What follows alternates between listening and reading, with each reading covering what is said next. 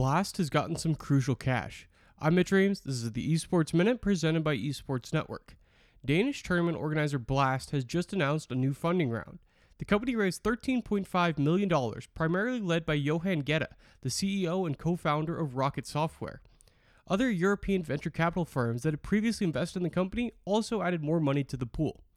Having previous investors come back in a future funding round is a great sign for a company, as those investors have been happy with the path the company has taken to date.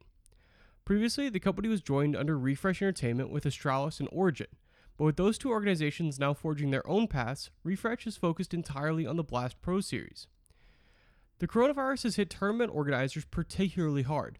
Modern Times Group, the parent company of ESL and DreamHack, announced net losses in the 8 figures a few weeks ago.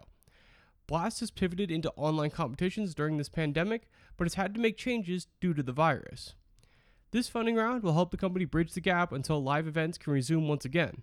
But again, it's a great sign to see previous VC firms double down in this new round, especially amidst the pandemic. That's it for this Esports Minute. For a look at the world of gaming advertising, head over to the Esports Network podcast feed. I talked with a VP of marketing and an NYU professor about the evolution of ads in games, how Fortnite transformed the in-game partnership, and how brands feel about being part of violent video games. That podcast can be found on the Esports Network podcast feed linked below.